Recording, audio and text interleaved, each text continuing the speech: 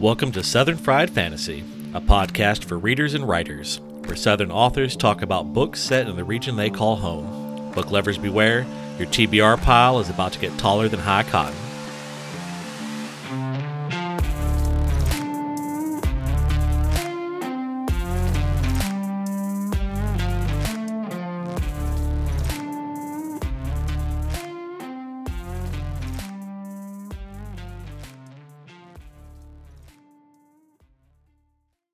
All right. Welcome back to another episode of Southern Fried Fantasy. I'm your host, Bob Magoo of Tales by Bob, and this week I am super excited to have on Iris Kain.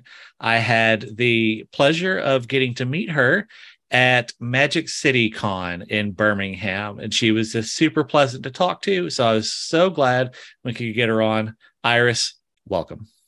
Hey, how you doing, Bob? Doing great. Glad to be here. Good. So I like to just dive right into things. You know, that's what people are here for. So to start things off, why don't you tell us a little bit about yourself and kind of what ties you to the South? Originally I was born actually in Southwestern Michigan, but my family were not much for traveling. And I knew from the minute, as soon as possible, I wanted to see as much as I could of the world. So graduated high school, jumped in a car and moved to Arizona for a little while. I lived in Phoenix for a few months, and then I moved to Tucson for a few more months. Went back home to Michigan for a couple more months, and then I met a guy, and you know how that goes sometimes. I wound up moving to Hilton Head, South Carolina to be near him, which I loved. I'm a huge fan of beach, huge fan of the water. I actually grew up really close to the Lake Michigan coast. Yeah. So after South Carolina, I moved to Savannah, Georgia, and I probably could have lived in Savannah the rest of my life and have been totally happy. I love it there. There's a big art scene because the Savannah College of Art and Design is there. And it's a really, just at least when I was there in the late 90s, super laid back town. Are you familiar with the book Midnight in the Garden of Good and Evil at all? I am. I've seen the movie. I haven't read the book, but I have seen the movie. Love the book. John Barrett, the author there, he had this quote in the book that, again, at least when I was there in the 90s, it was super true. If you go to Atlanta, the first question people ask you is, what's your business? In Macon, they ask you, where do you go to church? In Augusta, they ask you your grandmother's maiden name. But in Savannah, the first question people ask you is, what would you like to drink? I love it. And that's very true. So, but I was in my mid 20s around then. And it took me a little while to grow up. Oh, Lord, do I feel that. So in mid 20s, still hadn't figured my life out. So I decided I was going to give the military a try, see if that couldn't straighten me out. So I walked into a recruiter's office and I told him if he got me Fort Stewart, which is right outside Savannah, as my duty station, he had himself a recruit. And I think his job out hit the floor because I was probably the easiest recruit he ever had. Yeah. And my plan was to do 3 years and get out and continue my happy little life there. But things changed. By the time I got out of the service, I met my son's husband. He'd enlisted for Germany. So I spent a couple years over there and I loved it. Germany is gorgeous. People were super nice. We were armies, but we were stationed at Air Force Base. So we actually lived on the economy there. Yeah. Which is a military way of saying we just lived in the nearby village there. Oh, I gotcha. And because of my son's father's job, he got out of the service. And then that's what brought us to Huntsville, Alabama. So as you may know, Huntsville is known as Rocket City. Yep. Pretty much anything that goes into the atmosphere gets launched into space. They have a tent set up here. And that, my ex was air defense. And that's what brought us to Huntsville. And I have been here, 16 years now, I think. Yeah. Very cool. Like that. Yeah. Yeah. So you've seen a good bit of the South. And I always like interviewing folks that have experiences like living outside the South, because it's one thing for me to talk about the South. Like, yeah, I've visited. I've been to the shore of Lake Michigan before, Yeah. and it was gorgeous. But I don't know anything about what it's like to live there, Yeah. other than it's cold. Yeah. Oh, yeah. That is a big part of what drew me to the South, honestly. If I Yeah. never have to, I got really tired of shoveling, 2 feet of partly cloudy off the porch. Oh man, I for my around my 30th birthday, I took a road trip. Highway 31 Mm, runs from Spanish Fort, Alabama, which is okay. basically Mobile, up to Mackinac. Oh, wow. Yeah, which for those who don't know is like the before you jump up into the Upper Peninsula of Michigan. It's Yeah. like the last point of Yeah. civilization before you cross the water. And so we took that road trip. That sounds very cool. And the moment we drove into Michigan, I swear the temperature dropped 30 Oh, degrees. you're not kidding. You're not kidding. That lake, I tell you, it does something to the air there. And on the Oh, plus side, it does help the wines there taste pretty good. I swear there's something in the Michigan lakes that makes the wines there taste different from anything I've ever had. And yeah. I do like my wine on occasion. Okay. Yeah. No, we we stayed in to save on costs, we decided to camp Mhm. in one of the state parks there. And Nice. it wasn't too far into Michigan, and it started raining. So it was like brutally cold. We're in a tent in the rain. Uh, Which makes it even colder. oh my God. I'm not saying it was the most miserable night of my life, but it was easily top three. But, but then, we got up the next day, and I mean, it really is gorgeous up there. Yeah. But just way too cold. Yeah, my folks So, live up there, and I go up on occasion. And every time I go there, I'm like, man, it is so, because I never go during the winter if I can help it. oh Man, yeah. it's really pretty here. Why don't I? Oh yeah, winter.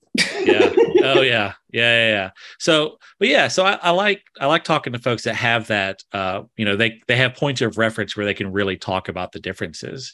Sure. So I haven't been to Savannah yet. It is very much on my to-do list. I've been Athens, Macon, Atlanta. Okay. I've been all over Georgia. I just haven't made it Yeah. to Savannah yet. It it's coming though. I've heard so many amazing things. It's a really unique town, and the most recent time I've been there has just been, I guess, probably 3-4 years ago. And it's a really unique town in that you have like these super old, completely restored houses that have been around since, oh gosh, 1800s and stuff. Yeah. And then they're right next to other houses that really desperately need to be renovated. But, I know that at the time when I lived there, there was an organization that was really supporting people in the efforts of doing that. So if anyone ever has the urge of like upgrading a house, buying a beater house and fixing it up, that might be a good town to do it in. And it's, like I said, it's just super laid back. Everyone there was so nice. Yeah. And I loved it. My parents honeymooned there, actually. Nice. So, and that's where I met technically I met my husband. No, it was Savannah. I met him at an apartment on 52nd and Waters. yeah, And very cool. Yeah. All right. So why don't you take a moment and tell us about your book? Okay. The first book that I wrote was called Shadow Hunter. That came out the December 2020. And that came about partially because of COVID. I didn't have to worry about my commute. I had a couple hours left in my day that I didn't have before. So I went back to something I've always loved to do, which is writing. And I learned about Kindle Direct Publishing. And when I found out about that, I was like, wait, hold on. You mean there's no upfront cost? If people find out about your book, they can just download it or buy it and it's print on demand. How fabulous is that? There's nothing out of pocket. And I picked Shadowhunter, even though the Blood Tribe trilogy is still to this day my favorite out of all the stuff that I've written, because there was one of it. And my logic was if it messed up, it was a one and done and I can, no big deal. But the book itself started as a dream. Well, I guess it's more of a nightmare I woke up in a cold sweat after, because I'm one of those people where sometimes I dream in like third person. Yeah. So that's how that happened. I woke up in a cold sweat and I was like, whoa, that was cool. Yeah. Because I also love horror movies. Yeah. And so it was scary as hell. And I sat up and started making notes, and it turned into Shadowhunter. Yeah. So it's about this precognitive kid who can see ghosts, who has a premonition about his parents being slaughtered. And then years later, he's a detective, and he winds up on the trail of this serial killer that he thinks is the same guy that killed his parents 20 years before. So that was interesting. That was the one book I've outlined too. Yeah. I talking about the dream thing. My doctor recently put me on Strattera, and it has one of the side effects has been these incredibly vivid dreams. Yes. And I've never really dreamed in third person before. And I've started having third person dreams. So kind of a new experience for me, but yeah. And I had one of those. I had just a crazy intense third person dream that I remembered really well when I woke up, and I was like, oh man, I need to write all this down. Yes. And it's not going to be a novel, but it's going to be, it's eventually going to see life as a short story, you know? So I can now say that I can relate. Yeah. Oh, it's a really neat thing. I've had it happen a couple of times, and some of them are still books that I have so many books that I've, halfway done, 2/3 done, 3/4 done. That's what I do. Some people knit, some people work on cars. I write. That's what I do. Yeah. And so I'm terrible about book hopping. So, hey, that works though. I tell people that a lot of times, a lot of people struggle with writer's block. Yeah. And I've never had much of a struggle with that, because anytime that I felt like I was getting bogged down in something, I would just jump projects. Yeah. And so that always helped me. And I did that long enough to the point where I had trained my writing muscles, so to speak. Right. So now I don't really worry. Like now I typically can finish things, without too much guss and fuss. But yeah, no, jumping like some people are like, oh no, you just got to finish it. Like, I don't know, jumping projects. There's a lot to be said for that. For me, and this is just honestly, if anyone's listening to this that's thinking about writing and hasn't done it yet or whatever, I mean, you'll hear writing advice everywhere you go. It's some people are proponents of outlining, some people are just sit down and write the story. One of the big things I've heard is don't edit as you go, just get the story out and you can edit later. Well, when I did Blood Tribe, I edited it, the whole thing as I went. If I didn't have a day where I was feeling especially into the writing process, I would go back, I'd read 3, 4, 5 chapters, and I'd edit those chapters. And it took me 9 months to get through the book. I jokingly call it my first baby. Yeah. But I will say that to this day, I loved that process the most out of any. I mean, Shadowhunter was completely outlined. I've got a few books out. The Sour actually started to me as a writing exercise, and then I wound up falling in love with the characters and the story, and I just went back and edited and polished it until I felt it was good enough to publish. Yeah. But man, I tell you, if I have the opportunity and wind up being a full-time author, that's going to be my process, is edit as I go, because I felt it helped me get more in touch with the characters. And, I guess I said all that to say, do what works for you as a writer. Exactly. I know me, I hate editing with the passion of 1,000 burning suns. And so, but what I have found and so I normally tell people that, like, don't edit as you go, just finish.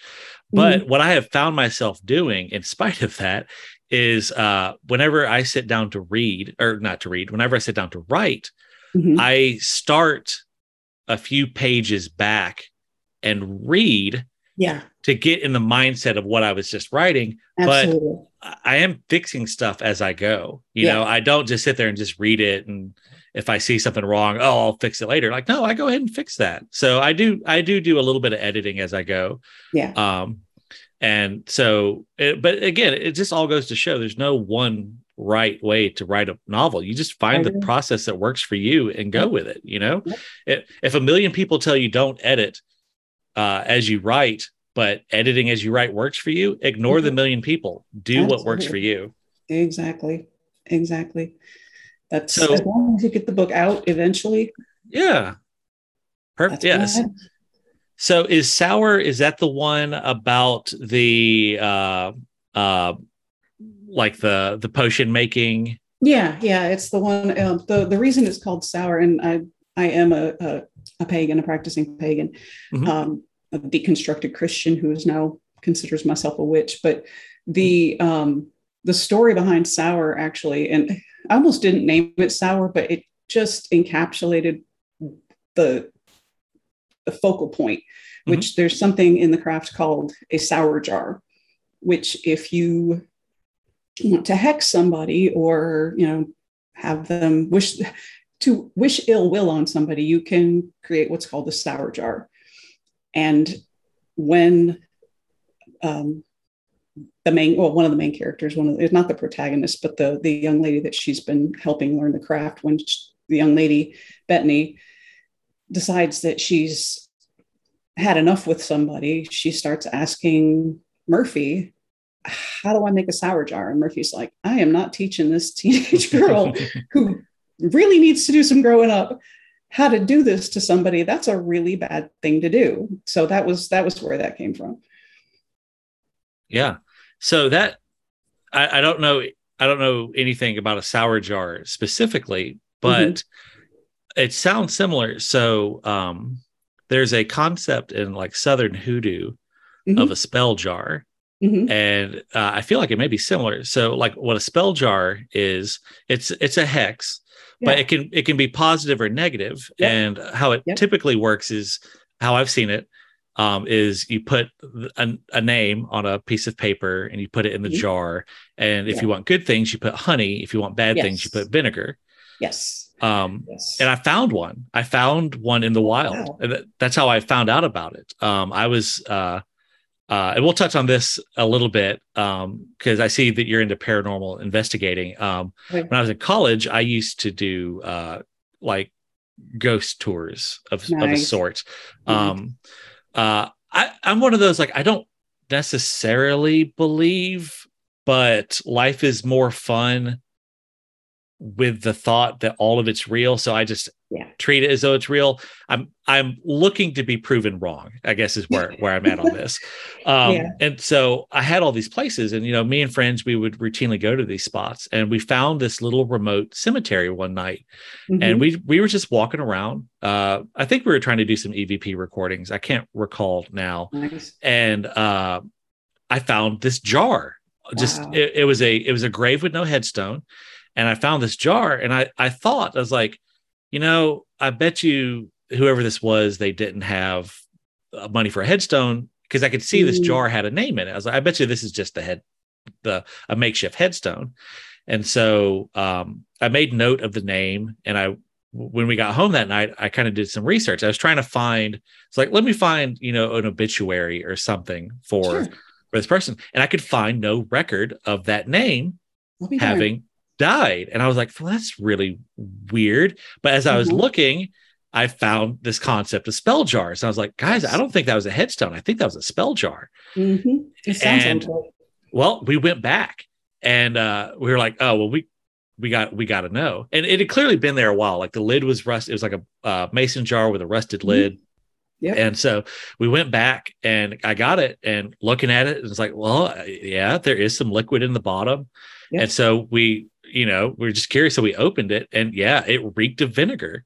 And so because that so intrigued me, that my series that I write about my redneck wizard, spell jars is one of the primary forms of magic that they use. Very cool. Now I've kind of amped it up a little bit. Oh, Like sure, yeah. they kind of use them, they'll trap, like fey creatures in a spell jar. So it's kind of like a mix of like actual hoodoo meets Ghostbusters. Yeah, well, I mean, and that's the thing with fiction is, like I said, I mean, I am a witch, but I did take concepts and, like you have to make it entertaining. It's fiction. It's not intended to be real. And if you're good enough at it as a writer, the goal is to just tread that line between like an actual practice or an actual event or an actual location and add just enough fiction in it and then take it and make it your own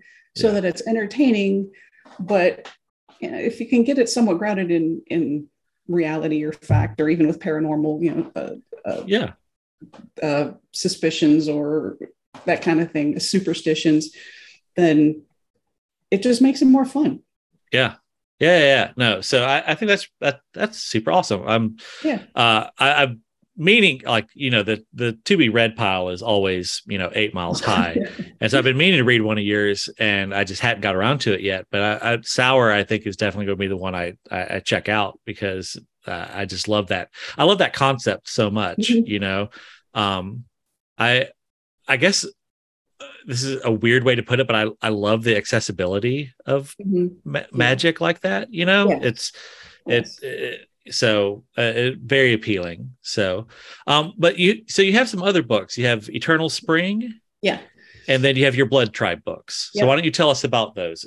Eternal Spring kind of came out, like I mentioned earlier. I'm kind of a deconstructed Christian. I was raised in the church. I've been baptized as both an infant and as a teenager. I went to parochial school. I've literally read the Bible from front to back, Genesis to Revelation twice. But having said that, I hit a certain age, and I think it was probably around college age, where I just found myself falling away from that. But having said that, Christianity and true Christian beliefs still, I wouldn't say beliefs, but people that are really Christian, true Christians, the way that Jesus says in the New Testament to live, they're the best people. They are so awesome. And if you read the words in red and you follow those, those are the best people. But anyway, I said all that to say Eternal Spring kind of came out of me being deconstructed as a Christian. This kid, he's raised in a commune, and it's very isolated. It was actually inspired by the House of David, which is something that was in Benton Harbor, Michigan. And some of those houses are still there. It was a very popular, it was a cult, essentially. Yeah. But the people in the House of David were very well liked in the neighborhood. People went to them. They had little go-kart races, and they would sell their fruits and vegetables and stuff. And it was fascinating to me. So the Eternal Spring Commune was kind of based on that. And Joshua, he has supernatural abilities. There's a secret that the Reverend's keeping, and Joshua wants to know what it is, because he's thinking maybe this guy doesn't need to lead the church if he's keeping secrets from everybody. And again, I tried to tread that line between, I didn't want the book to be negative towards Christianity at all. And so I actually had a Baptist minister. He's one of my beta readers. And I asked him to please view this as not just a fan of horror and paranormal, but through your view of Christianity.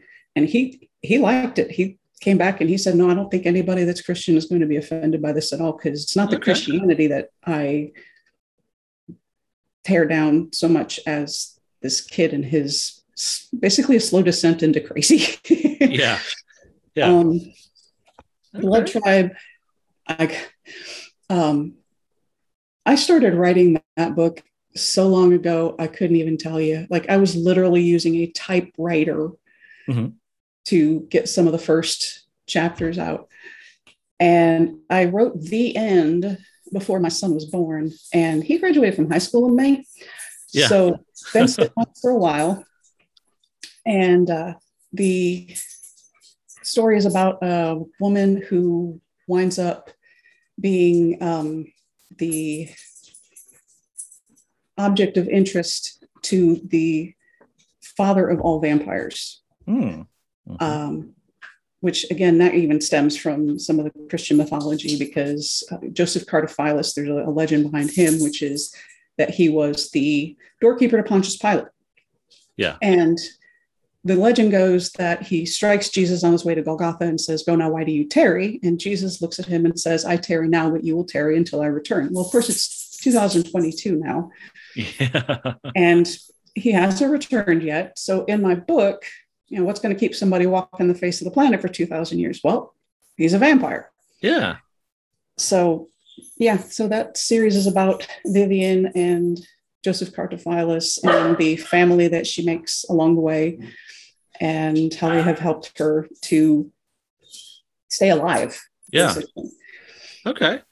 So that brings up something I wanted to touch on. You mentioned earlier that you like wine, and this is a book about vampires. And when I was doing research on you, I saw vampire wine. Yes, that was not mine. It was a tie-in from you'll have to excuse my dog. Oh no, we're going to talk about the dog in a minute, because I saw pictures of the dog, and we're definitely talking about your dog. But vampire wine first. Okay, vampire wine. When I decided to do the story of Blood Tribe, one of the people that I reached out to was someone who does what do they call it? Basically, she ties in drinks with different books, and she asks the author what they felt would be the best tie-in for their book. I mean, what better tie-in for a vampire trilogy than vampire wine? And it is very good. I didn't just pick it because it's, the name alone. It's, if you ever get a chance to try some vampire wine, I do recommend it. It is good. Okay. So it's like, I'm assuming it's a red wine.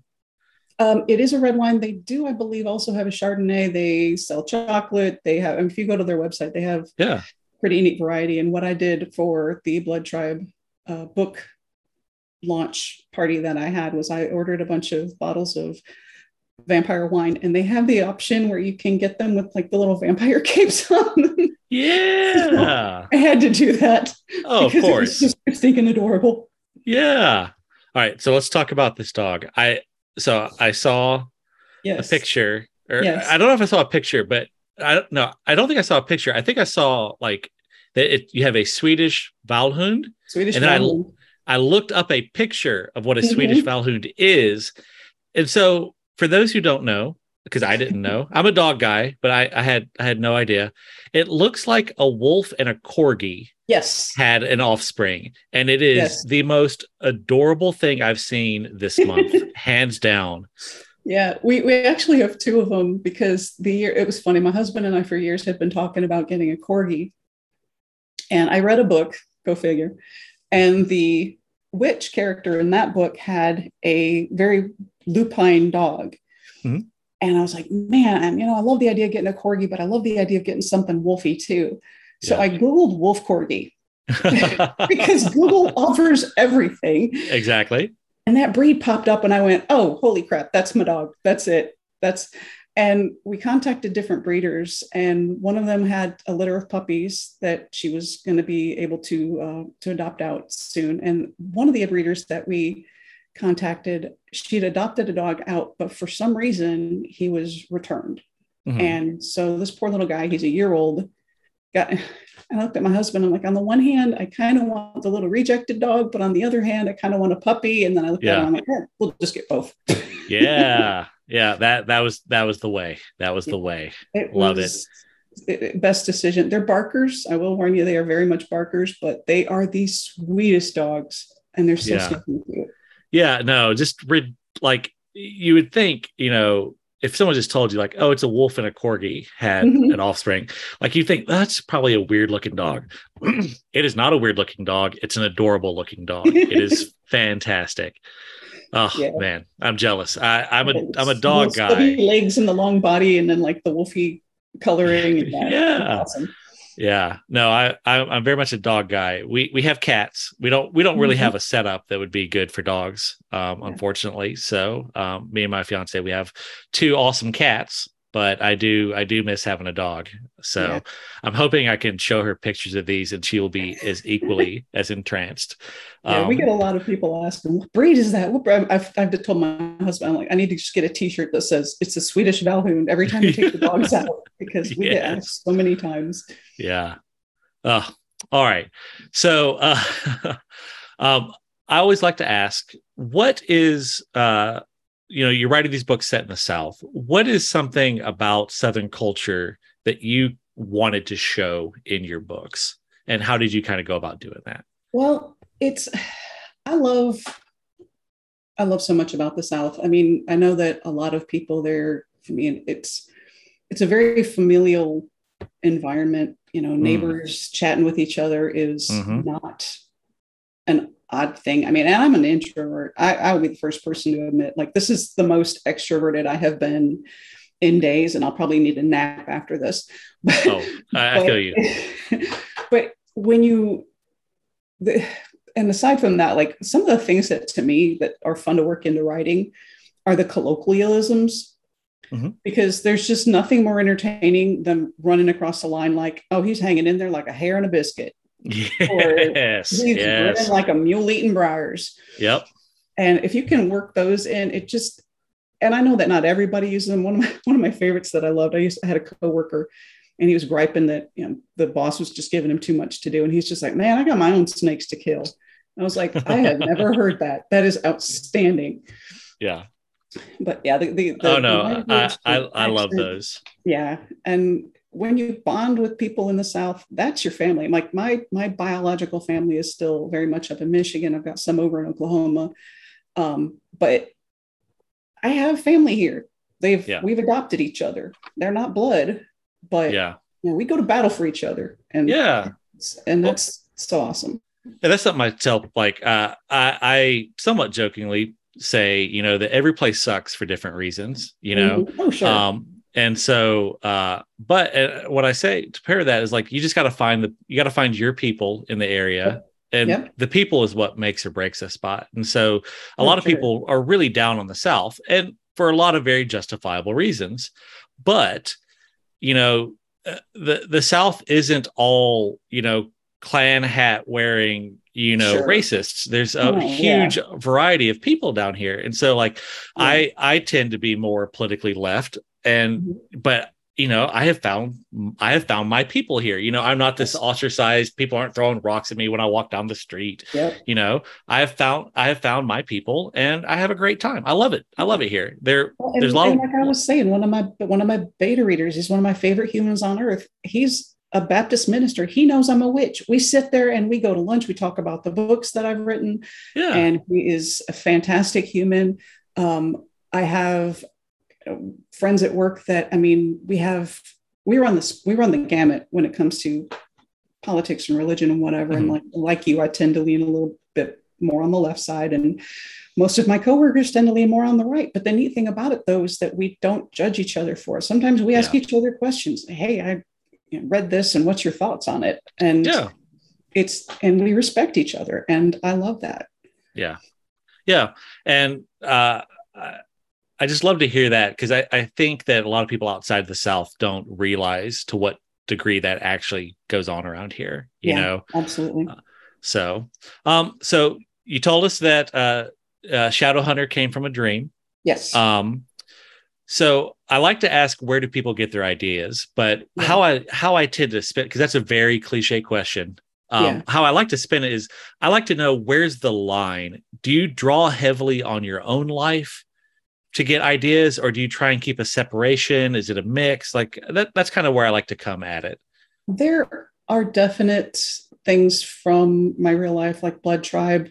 One of the places that Vivian runs away to try to escape from the Blood Tribe is she goes to Germany, which, as I told you, I lived there for 3.5 years as a military spouse. And it was neat to be able to draw from that.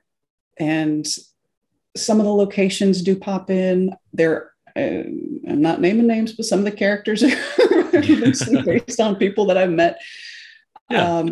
And like Sour, the appearance of a lot of the characters are based on some of my son's friends because they're teenagers. And Murphy winds up kind of mothering these teenagers that come into her shop. Mm-hmm. And it was really easy for me to nail down dialogue when I picture, okay, well, what would Ember say in this situation? Or what would, so-and-so say if it, because of course they all speak slightly different. They all speak like teenagers, but they still speak slightly different. Yeah. And that definitely has worked its way into it. So, okay. I like that.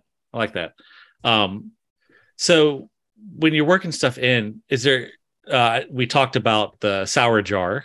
Mm-hmm. Are there any other kind of supernatural elements, anything kind of Southern specific that you work in, or anything like that?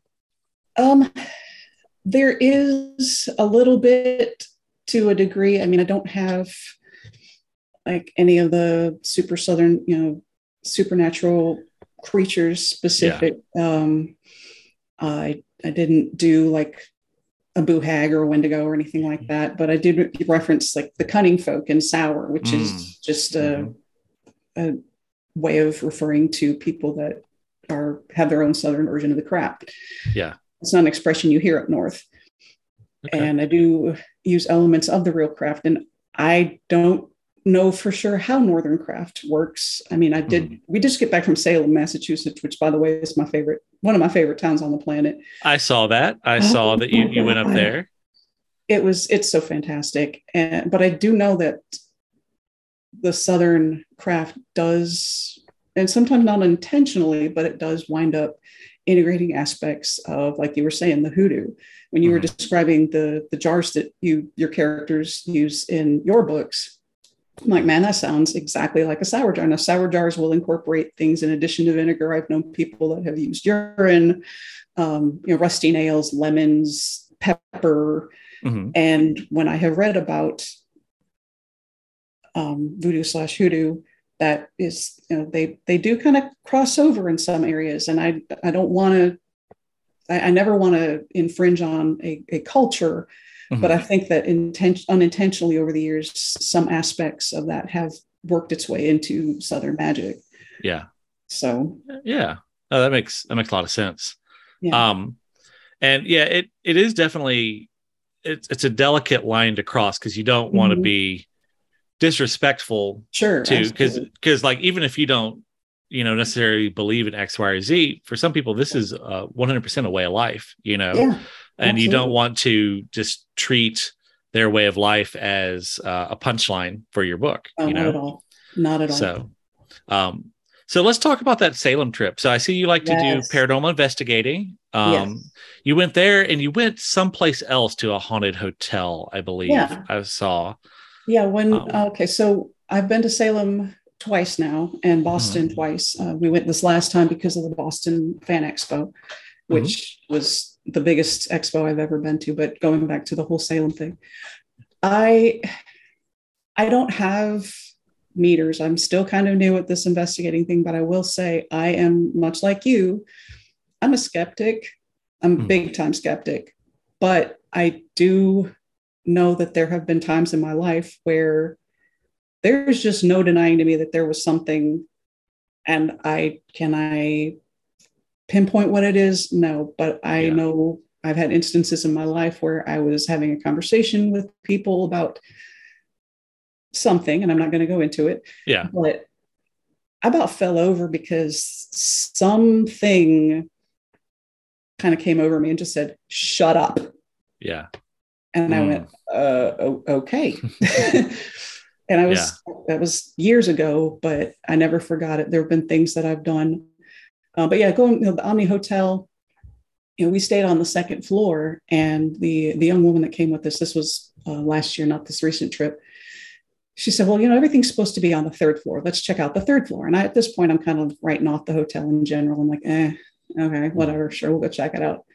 So we took the elevator up to the third floor. The doors opened, and I promise you, the atmosphere, the energy, whatever you want to call it, had a completely different feel.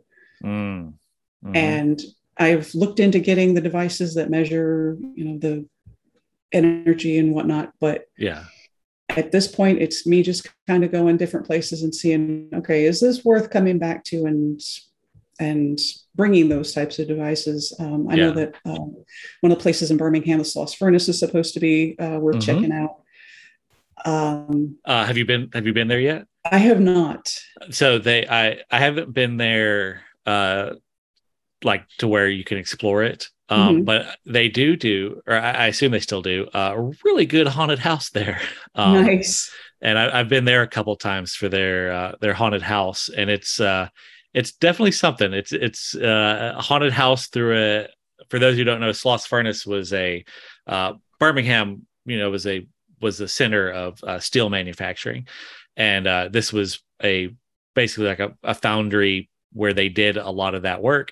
And rather than tear it down, they've preserved it. And you can do quote unquote self-guided tours of the place. And so you can go wander around. And so I know some people have like shot some short movies there and stuff like that. But it is supposed to be haunted. And then they do a really good haunted house there every year. So it's a very neat place. And it's also like really close to like a lot of cool stuff in Birmingham. It's down near UAB and 5 Points and all that. So you can kind of just make a real day of it, Yeah. Well, and like here in Huntsville, there's a place that's reputedly haunted that I have checked. It's called Dead Children's Playground. It is this playground that is right next to Maple Hill Cemetery. And I've gone there. There is something that strikes me as a little weird about the place, but I kind of am just ascribing that to the number of people who have gone there expecting to find something, because I just never got an impression that there was anything otherworldly there. Maybe I need to go back at a different time. Maybe I need to go back in the middle of the night, But, well, I gotta say, I've seen pictures of the place, and it's creepy. It is. I mean, who puts a playground right next to a cemetery? Well, it's I gotta say, like kind of where I come down on things, like I'm very much one of those, like, people have experienced things that cannot be explained. And so I just think that we're probably like 100 years out. Like, I feel like eventually the technology is going to get there where we're going to resolve, whether it's, many worlds hypothesis or, some wonky time thing or, something like that. But at the same time, I really do hope it's ghosts. I'm not gonna lie. We've had some weird things happen even in the house that I'm living in now. And there was one day my son and I were having this conversation, and one of the candles, of course, which have candles, sitting on the table in the living room just flew off. And the funny thing was, as much as I like to consider myself somewhat of an empath, I felt nothing. So, it wasn't a matter of, just gently scooting over. And no, this booger just flew. Yeah. And I looked at DJ, my son, and he looked at me, and I'm like, yeah, I saw it too. Okay, cool. Just making sure I'm not losing my mind here. So who knows? Oh yeah, no. But that's part of it, is like, to me, life is more interesting with that kind of stuff in it. So I just choose to engage with it, and it is what it is. Yeah, absolutely. I'll tell you, the closest thing I think that I've had to anything was I was functionally living with my girlfriend at the time. Like, I had my own place, but I think in 2 years I slept there like maybe 10 nights total. So I was functionally living at her place, and I worked nights. So she was gone to work during the day, and I'd got up around lunchtime, and I was just laying on the bed reading a book, and I looked up to see a woman in a sundress walk from the kitchen into the hallway. Like, from where I was, I could see the doorway into the kitchen, and I could see the start of the hallway, but not the end of it. And I just saw a woman, like clear as day, walk by. And I was definitely alone in the house at the time. But the thing that just, like, I didn't feel anything. I didn't feel scared. I didn't feel like, it was so weird. Like, to me, the weirdest thing about it was I just like looked up, saw this, like, oh, okay. Uh, got up to just make sure I was alone in the house, and I was, and then just, got back on the bed, started back reading my book like it was no thing. So, I mean, when we moved into this house, like my husband and I, we had experiences where, because we're transitioning from our old house to the one that we're currently in. And he and I both had experiences where we were hearing the front door opening and closing. Yeah. And we'd holler, hey, is that you? Nobody there. Yeah. And that happened multiple times. So I don't know, was it ghosts? Was it, I don't know. I'd kind of like to think we've got a benign ghost that lives with us. That'd be kind of cool. Yeah. And, if it's one of those deals, like, what does it hurt to choose to believe that, doesn't hurt anything. So, all right. Well, so I like to gear the first half of each episode more for the readers, so they can get a taste for who you are, what you write. And the back half, I kind of gear more for writers. A lot of writers or would-be writers listen. So let's dive into the craft side of things a little bit. Sure. So what is kind of your process? And would you say you're more, I know you talked a little bit about plotting. Are you more of a plotter? Are you more of a pantser? Like, kind of, where's the division there for you? Blood Tribe was completely pantsed because at the time it was just me getting the story out. And when I got to the end and wrote the words "the end," I went, "Oh, holy crap! I just finished a book. Ooh, cool, that's awesome." Isn't that an amazing feeling? It's the best feeling. Yeah. And with Shadowhunter, like I said, I had the dream. So I woke up and I wrote a lot of stuff down and I turned that into an outline. And whereas Blood Tribe took me 9 months to write, Shadowhunter took me 3. So I will say that outlining definitely expedited the process. With Sour, I like to say that I planted it because I pantsed it until I wrote myself into a corner. And then I sat down at a table with a spiral notebook and some sticky notes and a pen. And I reread the book and did an outline. The book was about 2/3 done at that point. And I felt like I'd written myself into a corner, but when I read it, I outlined it as I read it, and I made sticky notes of ideas that maybe I could incorporate. I even found a couple of little Easter eggs that I'd added with the idea that if I don't use this idea, I can edit it out later. And I forgot about those. And when I saw those, it was like the eureka moment happened. And the light bulb went on, and it was just, I was able to outline the rest of the book. So I'm a fan of outlining in the sense that it does make things faster. And if getting novels out faster is your goal, I recommend that. But I'm sure there are people out there that pants their novels and crank them out super fast. So do what works. Yeah. No, I'm at this point, folks have heard my method a time or two, but I'm very much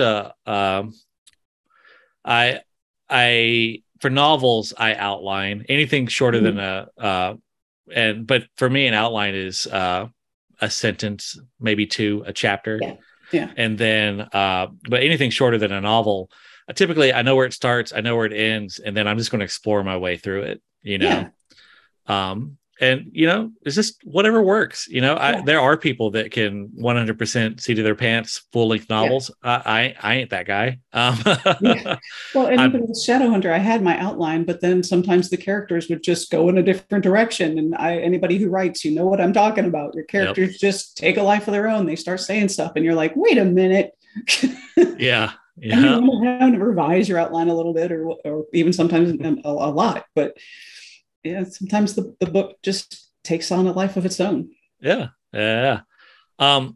So let's say someone's listening right now and they are they're trying to write their first book. Maybe they're stuck. Maybe they're thinking about writing a book. They're just some part in the process. They haven't finished that first book. What is your go-to piece of advice that you would like to give them? Well, I think especially with new writers, they want it to be perfect a lot of times. And my main bit of advice is just don't worry about it being perfect. If that's your style, again, like we were talking before, that's fine. I've heard Dean Koontz, and again, I don't know, but if this is true, but I've heard that he will write a page and then edit it and edit it and edit it until it's perfect before he moves on to the next page. And if that's your style, then that's what you do. Yeah. But for a lot of people, what I have heard is to just crank out the bare bones story, then go back and make it pretty. I've heard the metaphor of dumping all the sand in the sandbox and then going back and making sandcastles later. I love that metaphor. I think that is just a beautiful way of looking at it. But it's your art. It's your style. You have to do what feels right in your spirit. If it takes 9 months to write a story, it takes 9 months. If it takes a month, it takes a month. But the big thing is to get your butt in the chair and get the words out. Yeah. You can, I like the phrase is like, you can edit a book. You can edit a bad book good. Yeah. But you can't edit a book that doesn't exist, you know? Yeah. You can't edit a blank page. Yeah. So, definitely you just, the cliche advice, you just got to write the damn book. So, one of the things that I have heard for some people that works for them is doing sprints. Choose 15, 20 minutes and just crank the words out. And I've done that some with the book that I've been working on lately. And I was surprised how effective it was. So that would be an option. It really is. And I'll say, I've hyped it up a few times on here. There's a group on Facebook called the Writing Tribe. Nice. It's some of the folks who kind of run the writing track for DragonCon started this. And I'm loath to recommend writing groups like Facebook groups, because a lot of them I just find are more of a waste of time than they are helpful. But this one is A, it's very helpful, but B, they do sprints as a group. Vanessa, the main the woman who started it, her and another couple folks, they a couple times a week they host typically over Twitch or Zoom or something like that. They will have sprints, and you just show up and they'll be all right, we're doing a 20-minute sprint. They start the timer, and then after 20 minutes they just ask, well, hey, how did you what are you working on? How did it go? And I very rarely get to do it because their times tend to be a lot of time when I'm either at work or busy. Sure. But the few times I have got to jump on there, it really does. I left to my own devices, I write 500 words in 30 minutes or so, but when I'm doing a sprint like that, when it's somewhat competitive, I mean, it's not competitive at all, but in your head, it's oh, well, sure. I want to look good. I can routinely do 1,000 words in a half hour, Nice. Very nice. Well, so, and I know that and this is something that, again, your listeners might want to consider too, the National November Writing Month is coming up. And there are a lot of groups that they're very encouraging that, and there are sprint groups for Nano that might help them, if you can, and the goal is just to hit 50,000 words in 30 days. Yeah. It's not easy, but I've done it. I've done it, and it's very, very rewarding. I feel. And I am on the faster side of writers. I'm by no means the fastest. I did an interview with a guy a bit ago who it's not unheard of for him to do 5,000 words in a day. And that's not me. Yeah. I think Michael Stackpole does, he does 5,000 to 10,000 words a day, so I'm not there. But for me, 1,000 words a day is functionally no problem. And there's a lot of folks, and for me, I can do 2,000 to 3,000 words, with a bit of effort. And there's a lot of folks who are well, that's baffling to them. How can you do, for them, 500 words is a gangbusters day, which is very fine. If you write 100 words a day over the course of a year, you'll have written a ton of stuff. So, but I attribute the reason why I can write somewhat as easily and as quickly as I can to NaNoWriMo. I've completed it, I think, 6 times now. Nice. But I did it my first time within a couple of months of when I kind of started to take writing seriously. And I fully attribute that because writing is a muscle, and if you stretch it out, it really helps. And like now I've pretty well quit doing NaNoWriMo, because what I found what would happen was I would write 50,000 words in November, and then December I would write very little. Yeah. And I've noticed that the last time that I did it too. But like you were saying, if it's a good way to build that starter writing muscle. Yeah. To just to have the confidence to know that you can get that many words out. Yeah. I think this is going to be my first year back doing it, because I started a nonprofit last year that is all about art, culture, music, things like that. And Montgomery, Alabama, where I'm from, we don't have. I think actually NaNoWriMo deleted our area. We were so kind of inactive, which is crazy because it's a place with 350,000 people in the metro area. But so I signed up to be a municipal liaison, which, for those who don't know, they're the people that kind of organize an area and host events and things like that, and host a lot of these writing sprints and things. So I got approved, but I was not able to apply to be the ML for Montgomery because there was no Montgomery to apply for. So but it did used to exist. And so I applied for that. Hopefully they give it to me, as I'll be the ML for Montgomery and bring it back. But yeah, it's a lot of fun. And even look, set your own goal. If 50,000 words is too much, and we get it. I mean, that's Thanksgiving's in the middle of all that. You're going to be in a food coma. So, but just set your own goal and, do 100 words a day, 500 words a day, 1,000 words a day, or you can do I think it's 1,600 and something words a day to do 50. Set your own goal. And another thing I tell people is don't be locked in. The first one I did, I wrote 50,000 words the first time, but it was not a novel. It was short stories. It was a collection of short stories.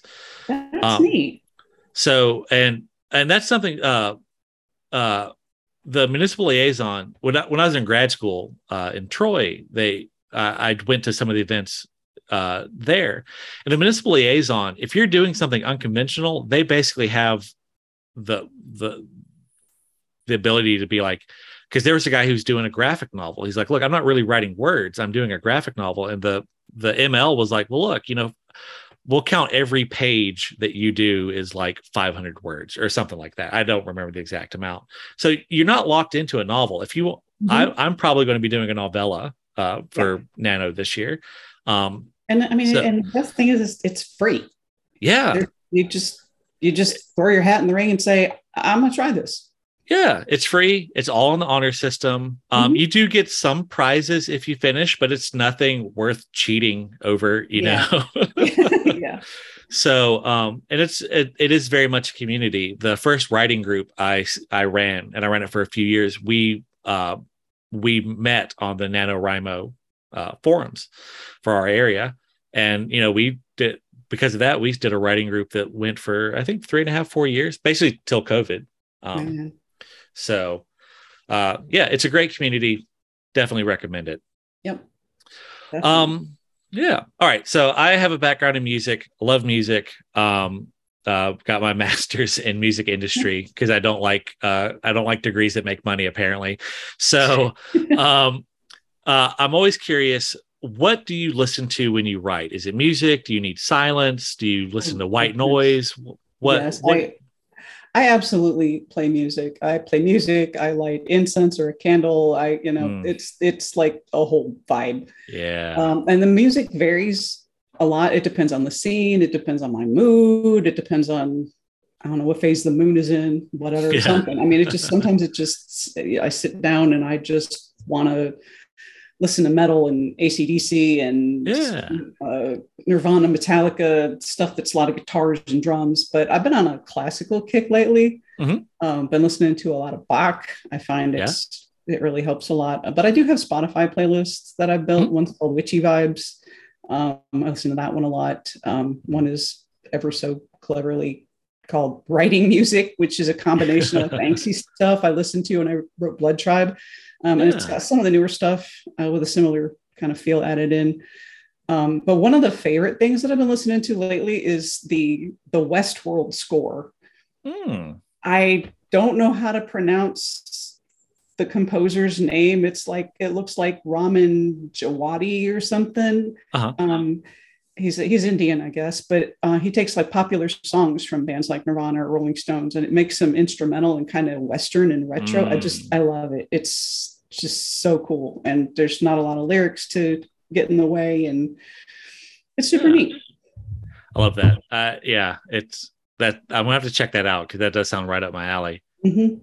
All right, so I have an author hero of mine is a man named John Harkness, and he writes the Bubba the Monster Hunter series, and he talks about how no matter how quickly we write as writers, we can never write as quickly as people read.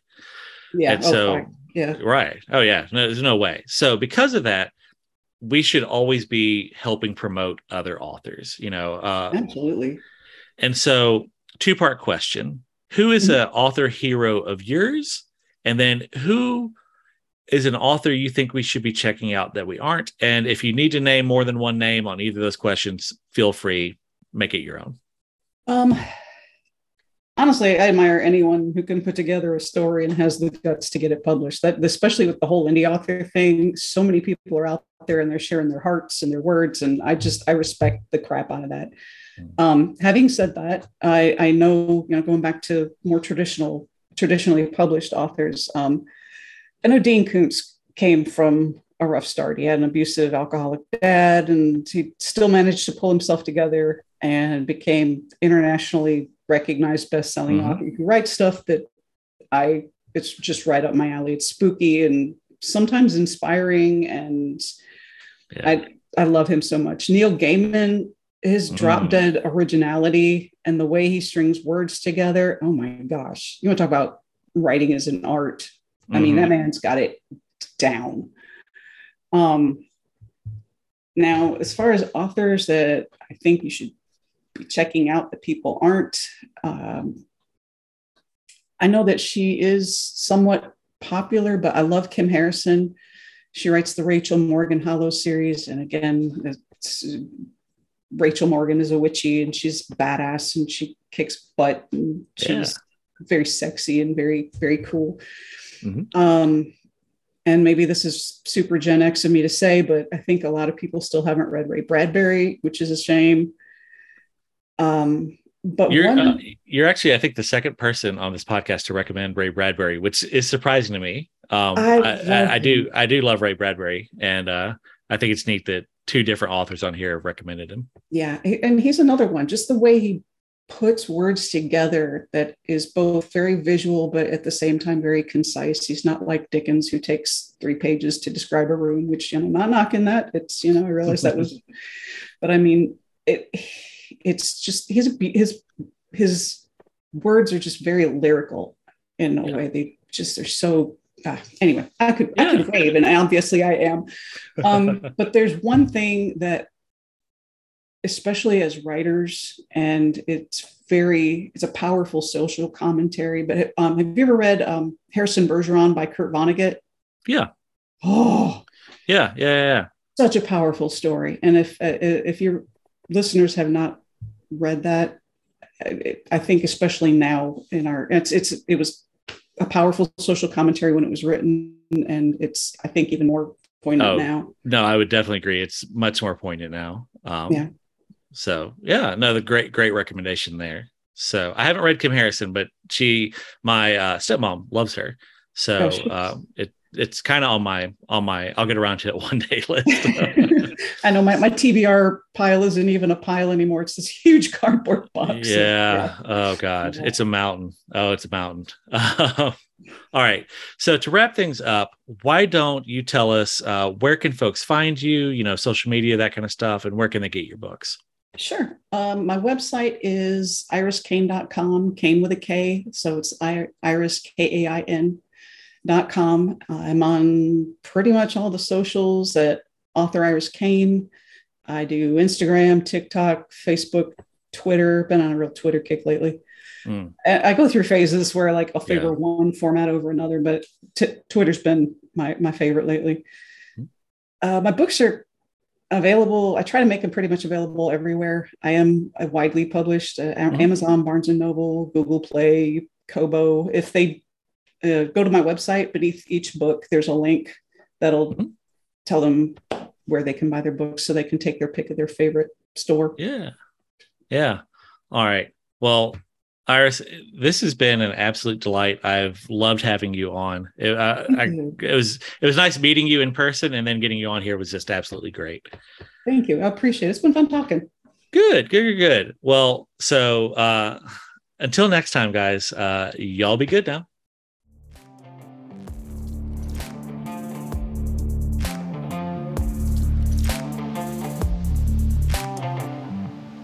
Thank you for taking the time to check out another exciting episode of Southern Fried Fantasy. If you would, you know the drill. Give us a like, subscribe, follow, all that jazz. We'll appreciate you. Until next time, y'all.